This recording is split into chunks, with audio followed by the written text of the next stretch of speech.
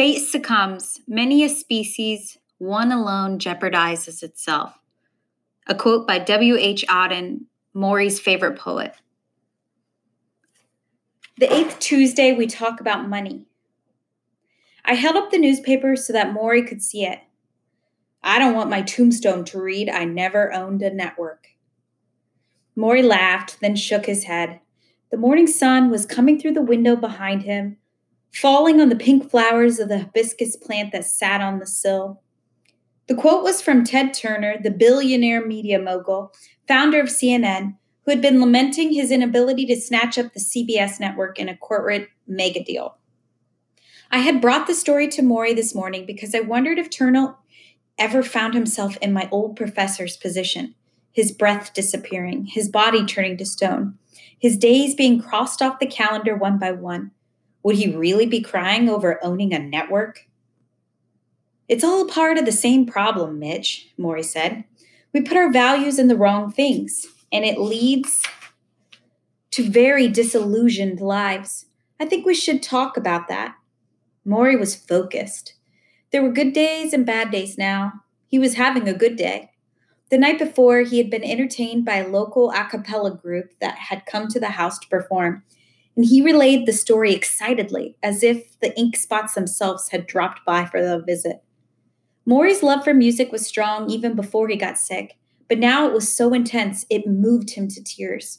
He would listen to opera sometimes at night, closing his eyes, riding along with the magnificent voices as they dipped and soared. You should have heard this group last night, Mitch. Such a sound. Morrie had always been taken with simple pleasures, singing, laughing, dancing. Now more than ever, material things held little or no significance. When people die, you always hear the expression, you can't take it with you. Morrie seemed to know that a long time ago. We've got a form of brainwashing going on in our country, Morrie sighed. Do you know how they brainwash people? They repeat something over and over, and that's what we do in this country. Owning things is good, more money is good, more property is good, more commercialism is good, more is good, more is good.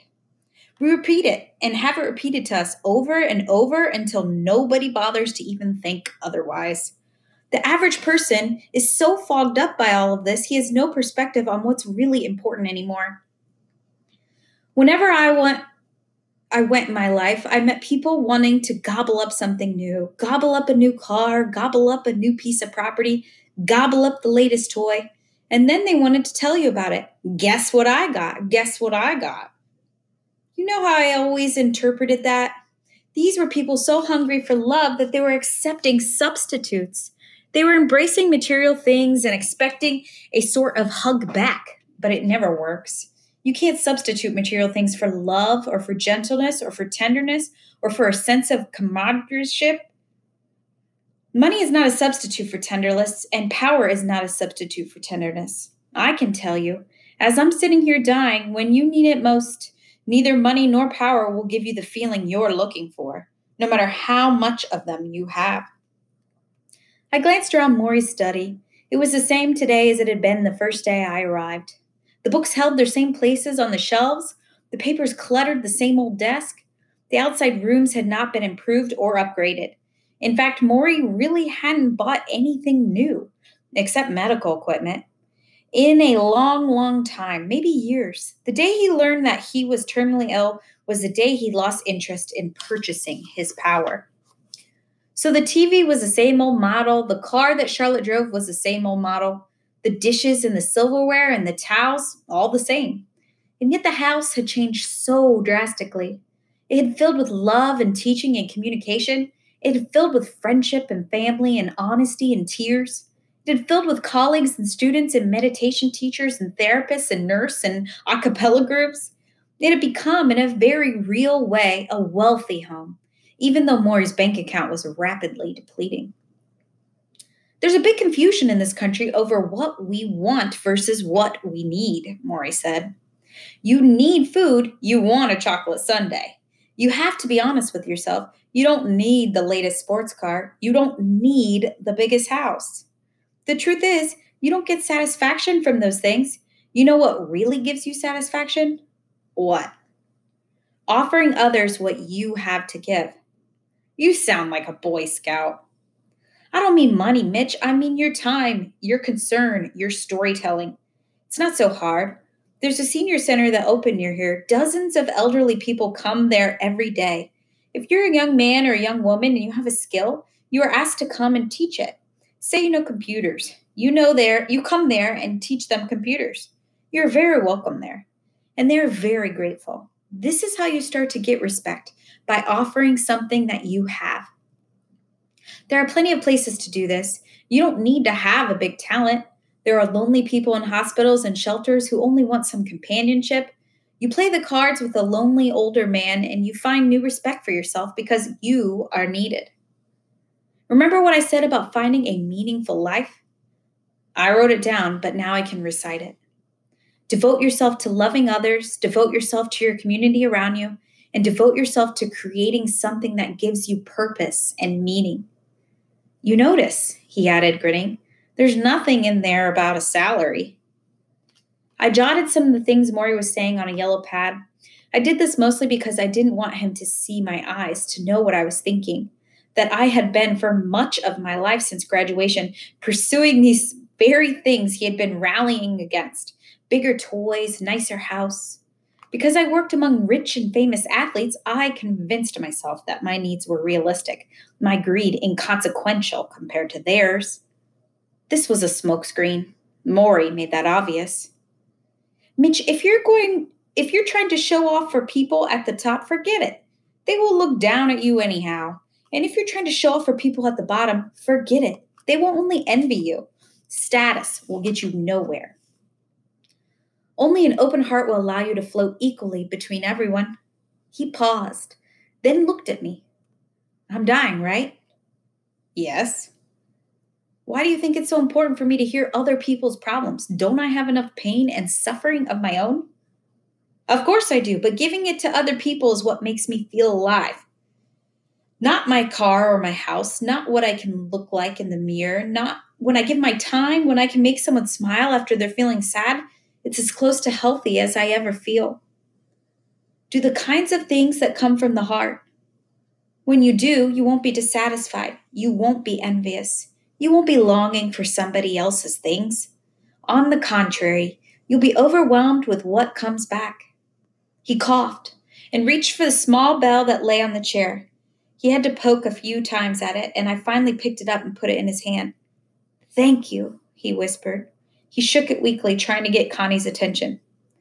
This Ted Turner guy, Morrie said. He couldn't think of anything else for his tombstone. Another quote.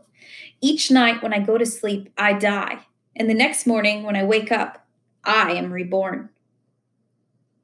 A quote by Gandhi.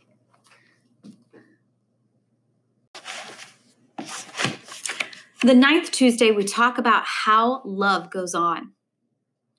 The leaves had begun to change color, turning the ride through West Newton into a portrait of gold and rust. Back in Detroit, the labor war had stagnated, with each side accusing the other of failing to communicate. The stories on the TV news were just as depressing.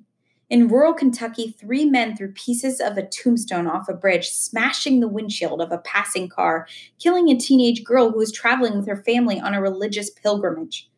In California, the O.J. Simpson trial was heading towards a conclusion, and the whole country seemed to be obsessed. Even in airports, there were hanging TV sets tuned to CNN so that you could get an O.J. update as you made your way to a gate. I tried calling my brother in Spain several times. I left messages saying that I really wanted to talk to him, that I had been doing a lot of thinking about us. A few weeks later, I got back a short message saying everything was okay, but he was sorry. He really didn't feel like talking about being sick. For my old professor, it was not the talk of being sick, but the being sick itself that was sinking him. Since my last visit, a nurse had inserted a catheter into his penis, which drew the urine out through a tube and into a bag that sat at the foot of his chair. His legs needed constant tending. He could still feel pain even though he could not move them. Another one of ALS's cruel little ironies.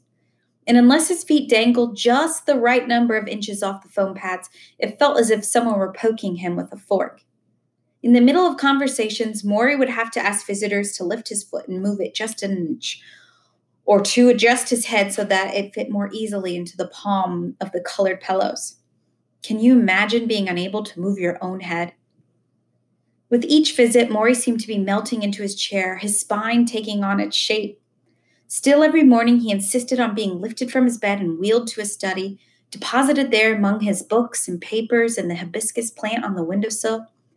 In typical fashion, he found something philosophical in this. I sum it up in my newest aphorism, he said. Let me hear it. When you're in bed, you're dead. He smiled. Only Morrie could smile at something like that. He had been getting calls from the Nightline people and from Ted Koppel himself. They want me to come and do another show with me, he said. But they say they want to wait. Until what? You're on your last breath? Maybe. Anyhow, I'm not so far away. Don't say that. I'm sorry. That bugs me, that they want to wait until you wither. It bugs you because you look out for me. He smiled. Mitch, maybe they are using me for a little drama. That's okay. Maybe I'm using them too. They help me get my message to millions of people. I couldn't do that without them, right? So it's a compromise. He coughed, which turned into another long, drawn-out gargle, ending with another glob into a crushed tissue. Anyhow, Morrie said, I told them they better not wait too long because my voice won't be here. Once this thing hits my lungs, talking may become impossible. I can't speak for too long without needing a rest now. I have already canceled a lot of the people who want to see me. Mitch, there are so many, but I'm too fatigued. If I can't give them the right attention, I can't help them. I looked at the tape recorder, feeling guilty, as if I were stealing what was left of his precious speaking time. Should we skip it? I asked. Will it make you too tired? Morrie shut his eyes and shook his head. He seemed to be waiting for some silent pain to pass. No, he finally said. You and I have to go on. This is our last thesis together, you know? Our last thesis. We want to get it right. I thought about our first thesis together in college. It was Morrie's idea, of course. He told me I was good enough to write an honors project, something I had never considered. Now here we were doing the same thing once more, starting with an idea. Dying man talks to the living man, tells him what he should know. This time I was in less of a hurry to finish. Someone asked me an interesting question yesterday, Morrie said now, looking over my shoulder at the wall hanging behind me. A quilt of hopeful messages that friends had stitched for him on his 70th birthday. Each patch on the quilt had a different message. Stay the course. The best is yet to be. Morrie, always number one in mental health. What was the question? I asked. If I worried about being forgotten after I died. Well, do you? I don't think I will be. I've got so many people who have been involved with me in close, intimate ways. And love is how you stay alive, even after you are gone. Sounds like a song lyric. Love is how you stay alive. Morrie chuckled. Maybe. But Mitch, all this talk that we're doing, do you ever hear my voice sometimes when you're back home? When you're all alone? Maybe on the plane? Maybe in your car? Yes, I admitted. Then you will not forget me after I'm gone. Think of my voice and I'll be there. Think of your voice. And if you want to cry a little, it's okay. Morrie, he had always wanted to make me cry since I was a freshman. One of these days, I'm going to get to you, he would say. Yeah, I would answer. I've decided what I want on my tombstone, he said. I don't want to hear about your tombstones. Why? They make you nervous? I shrugged. We can forget it. No, go ahead. What did you decide? Morrie popped his lips. I was thinking of this. A teacher to the last. He waited while I absorbed it. A teacher to the last. Good, he said. Yes, I said. Very good. I came to love the way Morrie lit up when I entered a room. He did this for many people, I know, but it was his special talent to make each visitor feel that his smile was unique. Ah, it's my buddy, he would say when he saw me, in that foggy, high-pitched voice. And it didn't stop with the greeting. When Morrie was with you, he was really with you. He looked you straight in the eye and he listened as if you were the only person in the world. How much better would people get along if their first encounter each day were like this, instead of a grumble from a waitress or a bus driver or a boss? I believe in being fully present, Morrie said. That means you should be with the person you're with. When I am talking to you now, Mitch, I try to keep focus only on what is going on between us. I'm not thinking about something we said last week. I'm not thinking of what's coming up this Friday. I'm not thinking about doing another couple show or what medications I'm taking. I'm talking to you. I am thinking about you. I remembered how he used to teach this idea in the group process class back at Brandeis. I'd scoffed back then, thinking this was hardly a lesson plan for a university course. Learning to pay attention? How important could that be? I now know it is more important than almost everything they taught us in college. More emotion for my hand, and as I gave it to him, I felt a surge of guilt. Here was a man who, if he wanted, could spend every waking moment in self pity, feeling his body for decay, counting his breaths. So many people with far smaller problems are so self absorbed, their eyes glaze over if you speak for more than 30 seconds. They already have something else in mind, a friend to call, a fax to send, a lover they're daydreaming about. They only snap back to full attention when you finish talking, at which point they say, uh-huh, or yeah, really, and fake their way back in the moment. Part of the problem, Mitch, is that everyone is in such a hurry, Morrie said. People haven't found meaning in their lives, so they're running all the time looking for it. They think the next car, the next house, the next job.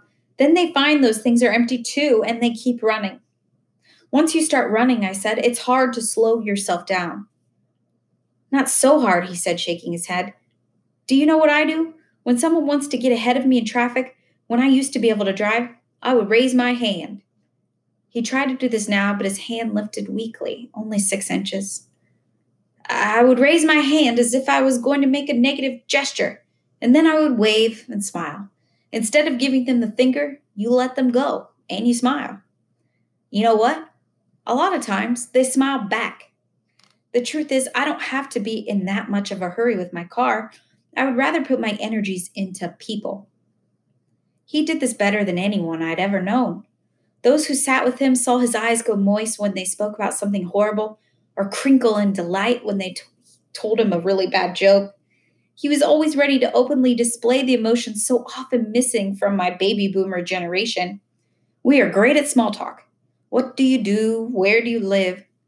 But really listening to someone without trying to sell them something, pick them up, recruit them, or get some kind of status in return, how often do we get this anymore? I believe many visitors in the last few months of Morrie's life were not drawn not because of the attention they wanted to pay to him, but because of the attention he paid to them. Despite his personal pain and decay, this little old man listened the ways they always wanted someone to listen. I told him he was a father everyone wishes they had. Well, he said, closing his eyes, I have some experience in that area. The last time Morrie saw his own father was in a city morgue. Charles Schwartz was a quiet man who liked to read his newspaper alone, under a street lamp on Tremont Avenue in the Bronx.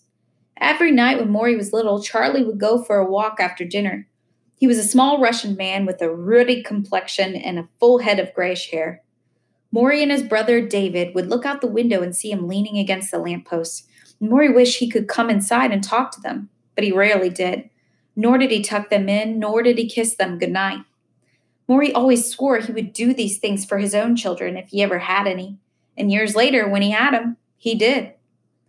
Meanwhile, as Morrie raised his own children, Charlie was still living in the Bronx. He still took that walk. He still read the paper. One night he went outside after dinner, a few blocks from home. He was accosted by 2 robbers. Give us your money, one said, pulling a gun. Frightened, Charlie threw down his wallet and began to run. He ran through the streets and kept running till he reached the steps of a relative's house where he collapsed on the porch. Heart attack. He died that night. Morrie was called to identify the body. He flew to New York and went to the morgue.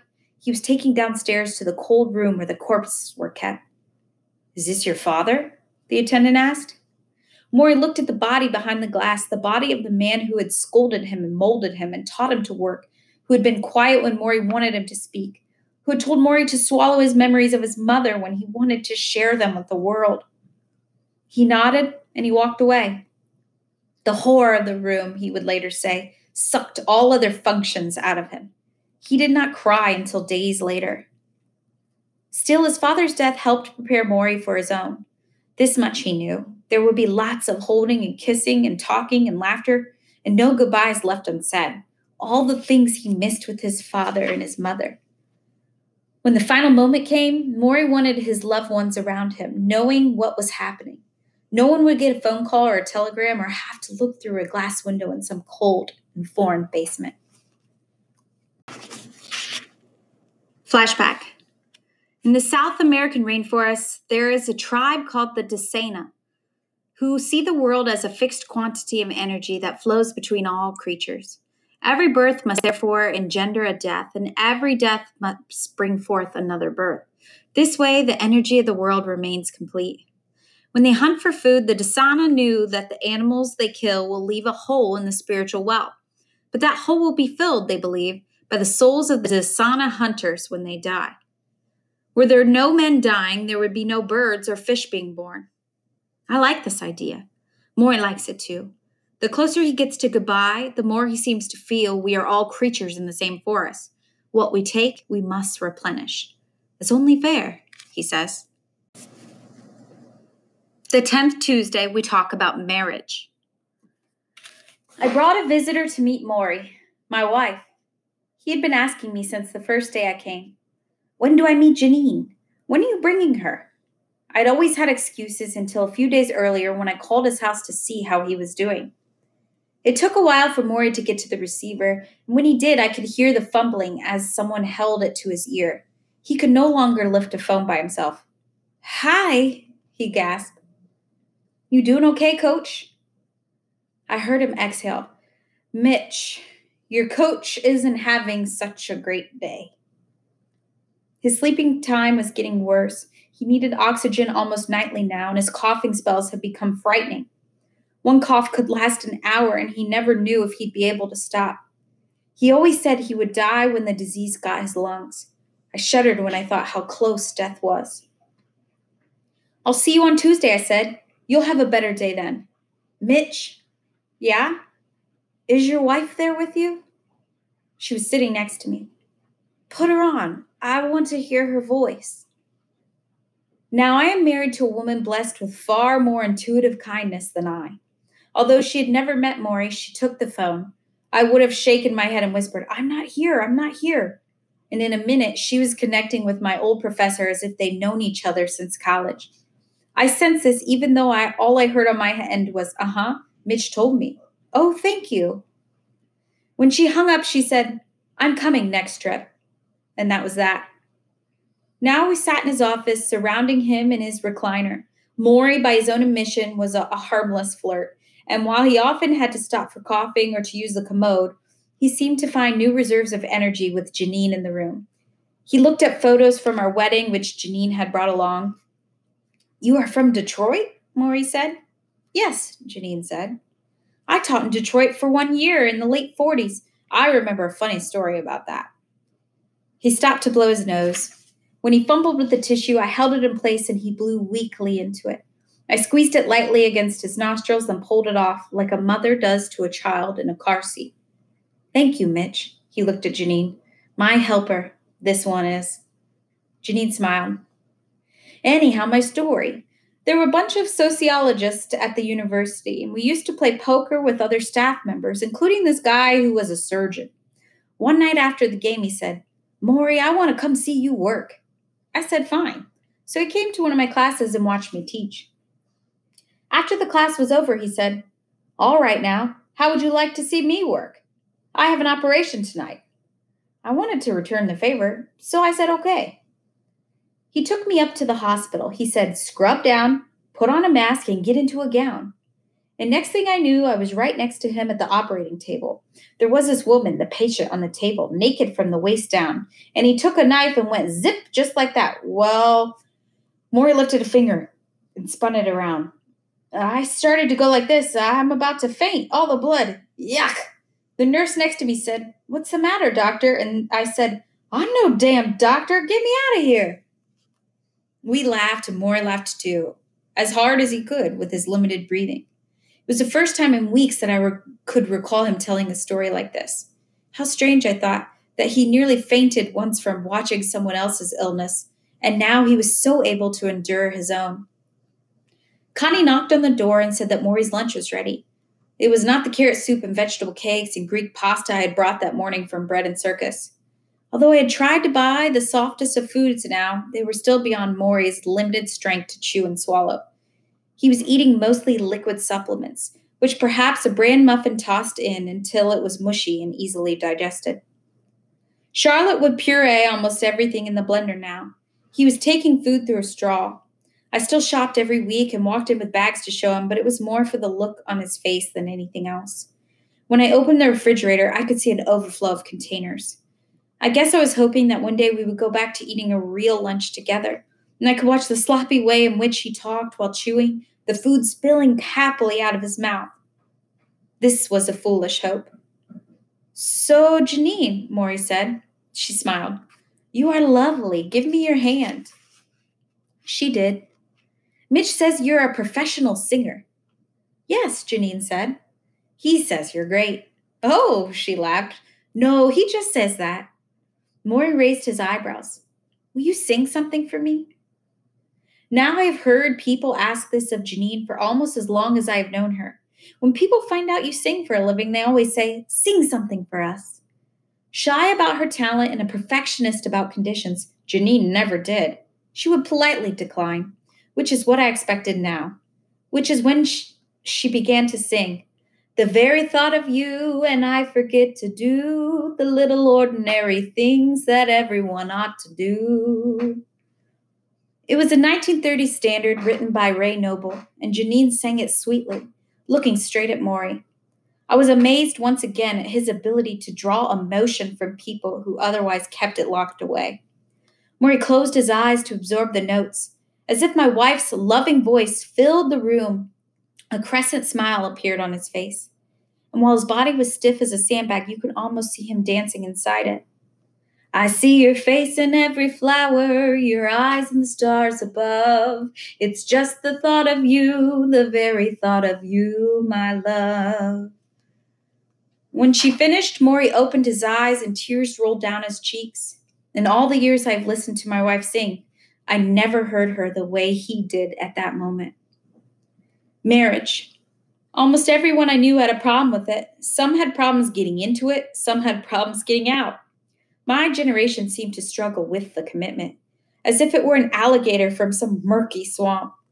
I had gotten used to attending weddings, congratulating the couple, and feeling only mild surprise when I saw the groom a few years later sitting in a restaurant with a younger woman whom he introduced as a friend. "You know, I'm separated from so-and-so," he would say. "Why do we have such problems?" I asked Morrie about this. Having waited 7 years before I proposed to Janine, I wondered if people my age were being more careful than those who came before us, or simply more selfish. "Well, I feel sorry for your generation," Morrie said. "In this culture, it's so important to find a loving relationship with someone because so much of the culture does not give you that. But the poor kids today, either they're too selfish to take part in a real loving relationship, or they rush into marriage and then 6 months later, they get divorced. They don't know what they want in a partner. They don't know who they are themselves. So how can they know who they're marrying?" He sighed. Morrie had counseled so many unhappy lovers in his years as a professor. It's sad because a loved one is so important. You realize that, especially when you're in a time like I am, when you're not doing so well. Friends are great, but friends are not going to be here on a night when you're coughing and can't sleep, and someone has to sit up all night with you, comfort you, try to be helpful. Charlotte and Morrie, who met as students, had been married 44 years. I watched them together now when she would remind him of his medication, or come in and stroke his neck, or talk about one of their sons. They worked as a team, often needing no more than a silent glance to understand what the other was thinking. Charlotte was a private person, different from Morrie, but I knew how much he respected her because sometimes when we spoke, he would say, "Charlotte might be uncomfortable with me revealing that," and he would end the conversation. It was the only time Morrie held anything back. "I've learned this much about marriage," he said now. "You get tested. You find out who you are, who the other person is, and how you accommodate or don't. Is there some kind of rule to know if a marriage is going to work? Morrie smiled. Things are not that simple, Mitch. I know. Still, he said, there are few rules I know to be true about love and marriage. If you don't respect the other person, you're going to have a lot of trouble. If you don't know how to compromise, you're going to have a lot of trouble. If you can't talk openly about what goes on between you, you're going to have a lot of trouble. And if you don't have a common set of values in life, you're going to have a lot of trouble. Your values must be alike. And the biggest one of those values, Mitch? Yes, your belief in the importance of your marriage. He sniffed, then closed his eyes for a moment. Personally, he sighed, his eyes still closed, I think marriage is a very important thing to do, and you're missing a hell of a lot if you don't try it. He ended the subject by quoting the poem he believed in like a prayer: love each other or perish. Flashback. Okay, question, I say to Morrie. His bony fingers hold his glasses across his chest, which rises and falls with each labored breath. What's the question? He says. Remember the book of Job? From the Bible? Right, Job is a good man, but God makes him suffer to test his faith. I remember. Takes away everything he has, his house, his money, his family, his health. Makes him sick to test his faith. Right, to test his faith. So I'm wondering, what are you wondering? What you think about that? Morrie coughs violently. His hands quiver as he drops them by his side. I think, he says, smiling, God overdid it.